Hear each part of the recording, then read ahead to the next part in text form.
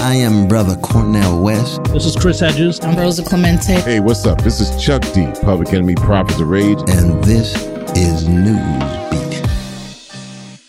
Hey everyone, this is Manny Faces, producer and host of Newsbeat, the award-winning podcast that mixes social justice journalism with music and original lyrics from independent hip-hop artists.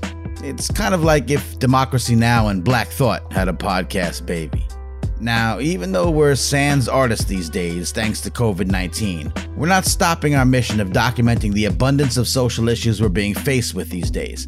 In this episode, we're focusing on the concept of defunding the police. It's an idea that's been championed by civil rights and police reform groups for some time now, but it's really gained incredible traction in recent weeks as a primary demand of protests around the world in the aftermath of the horrific murder of unarmed African-American George Floyd by a white Minneapolis police officer.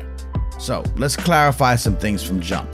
Defunding the police does not necessarily mean eliminating the police entirely. That's a critical distinction and very important that everyone understands, because many, especially on the right, have been sowing fear about this movement by falsely stating that defund means abolish. It doesn't. Now, there's another movement to do just that, to disband or get rid of the police completely, to reimagine what public safety looks like and could be, and create an entirely new model. In fact, the Minneapolis City Council has vowed to do just that. But that's a different conversation and maybe the subject of another Newsbeat episode. For now, defunding the police means really dissecting the monstrous, ginormous, gargantuan budgets of police departments and divesting, redirecting, or reallocating significant portions of these funds away from ever militarized policing toward other meaningful departments and programs, such as social services and community resources. To put this in context, let's take the New York City Police Department. The NYPD's $6 billion budget would make it the 33rd largest military spender on the planet. One of our guests on this episode, London Arnold, recently testified to a city council finance committee that NYC has historically spent more on the NYPD and corrections than the Departments of Health, Housing Preservation and Development, Youth and Community Development, Homeless Services, and Workforce Investment combined. You only need to know one of the names of the countless folks who have been unjustifiably killed by police, participate in a march, or watch the footage of what's unfolding on the streets of neighborhoods across America on a daily basis to witness the viciousness of what has led us to this moment. Police roll up in armored fortresses, armed to the teeth with military-grade weaponry, tear gassing, macing, and brutally beating folks as they exercise their First Amendment rights. And this is just what mainstream media shows, which of course is just a mere fraction of the barbarity unleashed on the public. Search #police brutality on Twitter for a better glimpse. So, besides London Arnold of grassroots organization The Justice Committee, other guests on this episode break it all down for us, including Alice Fontier, attorney and managing director of nonprofit public law office Neighborhood Defender Service, and Barry Friedman, professor of law at NYU School of Law and faculty director of its policing project, aimed at shifting the conversation and infusing greater democratic participation into police accountability. Now, as always, if you dig what you hear, please subscribe and rate and review us on whatever platform you're listening on, and spread the word about what we do. You can also check us out at usnewsbeat.com for all of our previous episodes, full-length traditional written stories that accompany each episode, and more about our guests and our musical artists. Once again, I'm Manny Faces. On behalf of the entire Newsbeat and Maury Creative Studios teams, thank you for listening. We wish you the best during these turbulent times. Let's get into it. This is Defund the Police. The defund movement is around taking money that is currently allocated to the NYPD and reallocating those funds to different services like the Department of Youth and Community Development, doing things like the DOE, the DOH. And so it's not just about adding funds to those departments or areas within the budget, but actually the reallocation. So that's the main emphasis that we're trying to make, that we don't need a budget for the NYPD that's $6 billion. It's outrageous. And so this moment has been one where we've seen a lot more people being able to go out and participate in uprisings, to share their experiences with police brutality, partially because we're in the middle of a pandemic, People have a lot more free time on their hands to be able to participate. Folks are not working as consistently, so they have that time to go out if they choose to versus being at work, depending on their schedules. We have seen through this pandemic that Black and brown people have been affected the most and have died the most at disproportional rates. Okay, I want everyone to please pay attention to this. It's important. Coronavirus is killing more African Americans than any other group of people in the United States. That is according to a new study finding Black Americans, just 13.4% of the population, we account for almost 60% of coronavirus deaths. And so just like we have been impacted through this COVID-19 pandemic, it's the same thing with police brutality. New York City's proposed budget just completely cuts services and programs that New Yorkers need. And so again, going back to those things about community services like support for homeless, support for mental health supports, education for young people, and hiring more school staff, like those are things that the current budget chooses not to prioritize. And that's exactly why we need to defund the police and reallocate those funds versus just adding to the budget in those specific areas.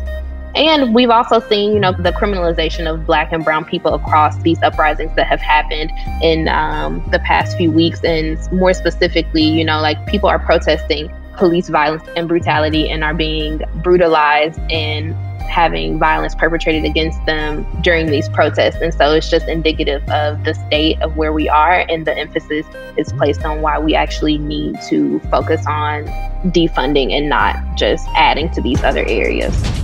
As we mentioned, we are keeping a close eye on the protest tonight in Minneapolis following the death of George Floyd, the unarmed black man who died after a white officer detained him and pinned him down by kneeling on Floyd's neck. Police were filmed in multiple cases, trapping and brutalizing protesters in some major cities last night. The protests were peaceful. There were no issues with the protesters whatsoever. However, the protesters engaged in civil disobedience by refusing to abide by these ridiculous curfews. This is just into CNN. It's some frightening new video. It's from inside the protest a few hours ago in Brooklyn, okay? Now, it's a marked police vehicle. It appears to drive directly into a barrier where a large number of protesters were gathered.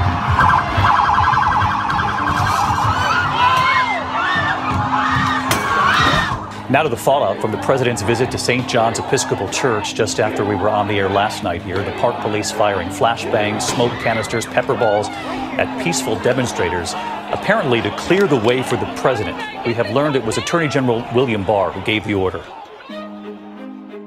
I have enormous concerns about what is going on in the streets. Overall, the overwhelming majority of every event has been incredibly peaceful.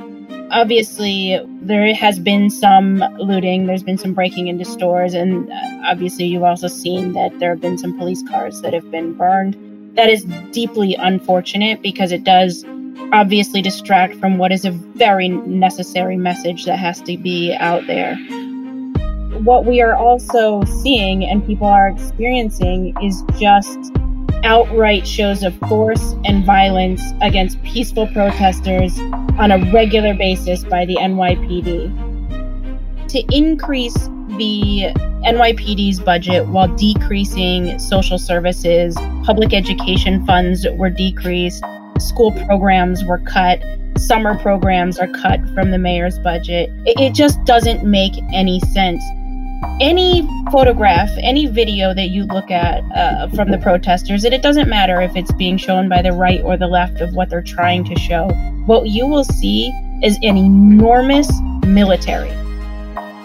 Why does the NYPD need to be driving around in armored vehicles that are, but for the cannon, are effectively tanks, carrying full military rifles and gear? Now, they are a police force, not a military. Cutting their funding doesn't mean necessarily that there will be less police. They might have less military gear. There are many ways in which you can decrease the police force. And maybe they should decrease the number too. Don't take me to say that isn't something that should be considered. New York has historically low crime rates at this moment, and they've been going down for years. And it is not because, the police have done such a wonderful job securing this city. They're simply going down. It's just a fact. And if there were less police, we would still see that as a trend.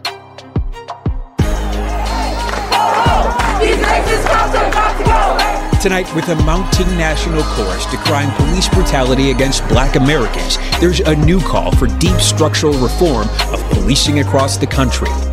Many are now demanding departments be defunded, dismantled, or outright abolished.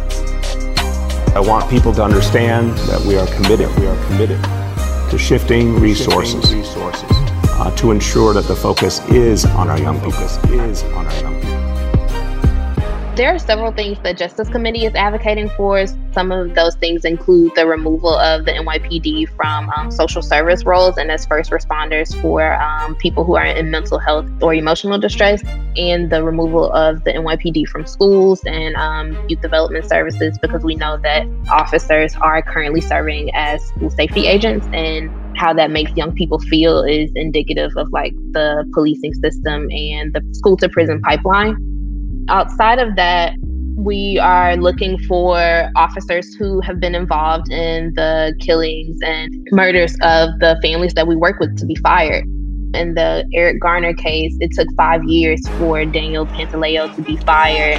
Angry crowds tonight in the streets of New York, protesting yet another controversial grand jury decision. I can't breathe! Adding a new chant to the growing chorus of civil discontent across the country. Now responding to the white police officer seen here, not facing charges for holding down an unarmed Black man, Eric Garner, in an apparent chokehold that is said to have eventually killed him. Who's great? Our street! Who's great? Our street! Who's great? And then some of those officers are still working who were involved in that case even today. Wayne Isaacs, who murdered Delron Small, is still working, and so there are several different things that we're advocating for in terms of them being fired, but also that it's not just those who have murdered these loved ones of our family members that we work with, but also that we need the officers who we know are committing police brutality and violence against different people to also be fired, because it's not enough to keep them on the force just because they don't have a murder case against them at the moment, We feel that those things would definitely support our families. It would bring some sort of justice to these lived experiences that these families have gone through, because obviously justice can never be served in the ways that they would like, because you can't bring those family members back, And so as far as repealing 50A, that's something that we've been working on for years, and something that we believe should be repealed in full. Lawmakers heard their cries, and change is coming to police departments across the state with the passage of a new bill in Albany, the repeal of 50A, which will make public the disciplinary records of officers statewide. The big thing with 50A is that it protects so much police information and secrecy. So there are several different instances in which the 50A weren't in effect in the ways that it is within New York, that potentially Eric Garner could be alive right now, right? Ramarley Graham could be alive because the officers that were involved in those cases already had misconduct files brought against them. It's just that was not information that was known to the public. Families should not have to fight for half a decade to get this information released. And realistically, the only reason that some of these informations were released in these cases was because someone leaked them, not because it was brought out based on the system that we currently have in place. And so we are wholeheartedly advocating for a full repeal of 50A.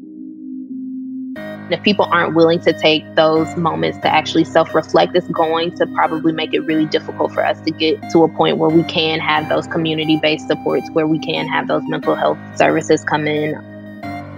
At the end of the day, we are still functioning here together as a unit. And so we do have folks who are in those career fields, but we also have to think about the ways that our own lived experiences and opinions come into play when we are dealing with people. So if a person is thinking that I am too aggressive because I'm speaking my opinion and I am being very direct, then that is something for them to think about, because the way that I'm speaking is not necessarily aggressive, it's not coming off in any way outside of me being very direct and clear in what I'm saying. And so it's going to take a lot of self-work that people need to be able to do in order for us to get to that point where those systems can be in place. But I do think it's possible, especially because we are seeing those shifts with folks saying abolish the police. We are seeing things in Minneapolis with the city council members saying that they are going to try to, work out something where the policing system is disbanded and they rework that. That may look like trial and error, but it's something that we should definitely be moving towards. We have breaking news out of Minneapolis that the Minneapolis City Council members at a rally about an hour ago have announced their plan to disband the Minneapolis Police Department. Our commitment is to do what's necessary to keep every single member of our community safe and to tell the truth that the Minneapolis police are not doing that.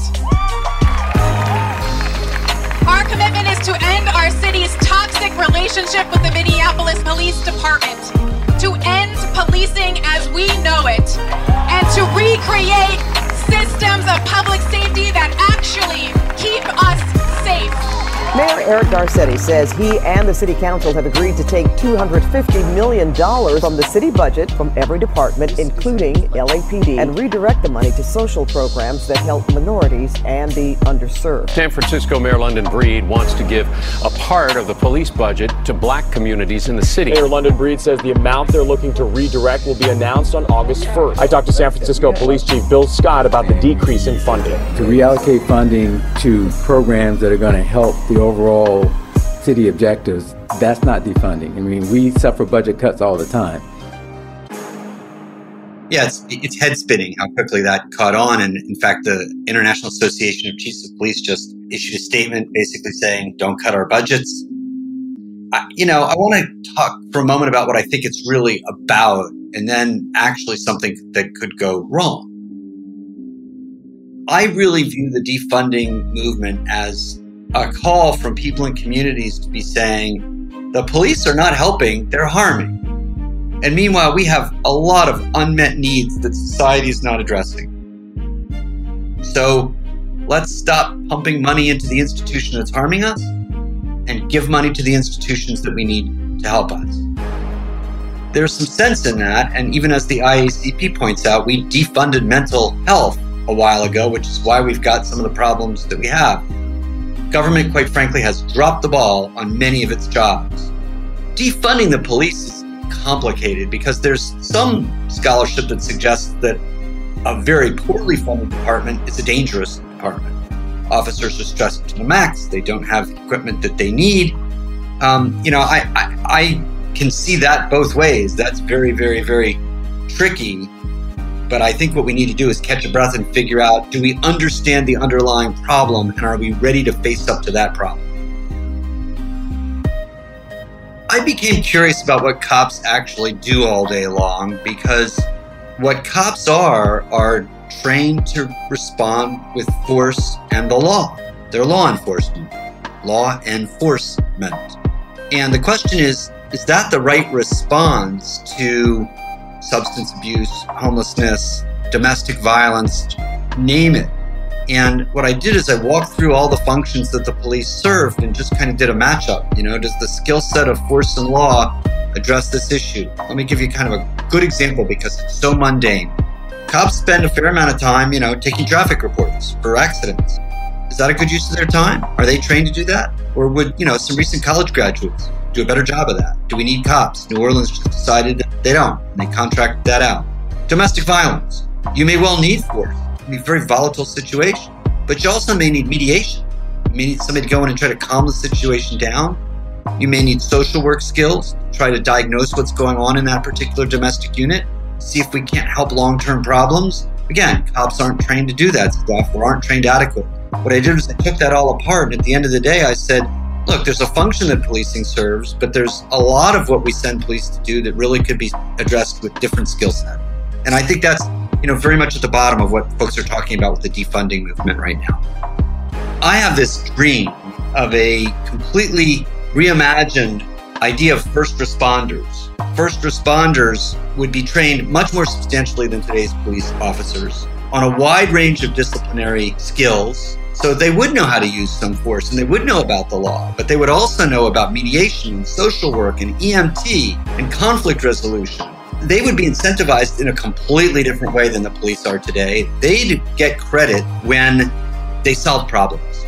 They'd get rewarded for not using force, for not bringing people into the criminal justice system unless absolutely necessary. They'd get rewarded for solving the problem that caused them to be called to the same address 10 times.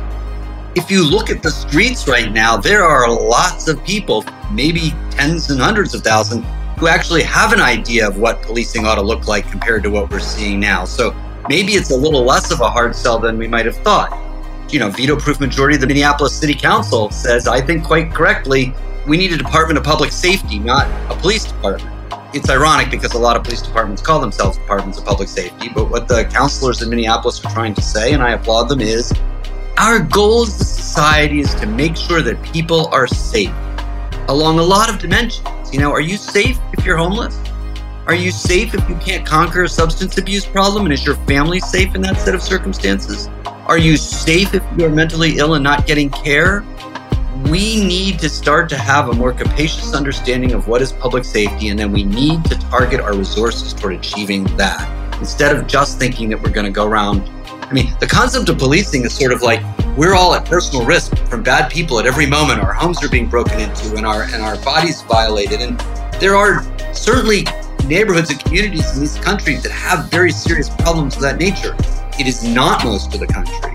And the really sad irony is that the places that suffer the most from this are the very ones that are getting the least help and the most harm.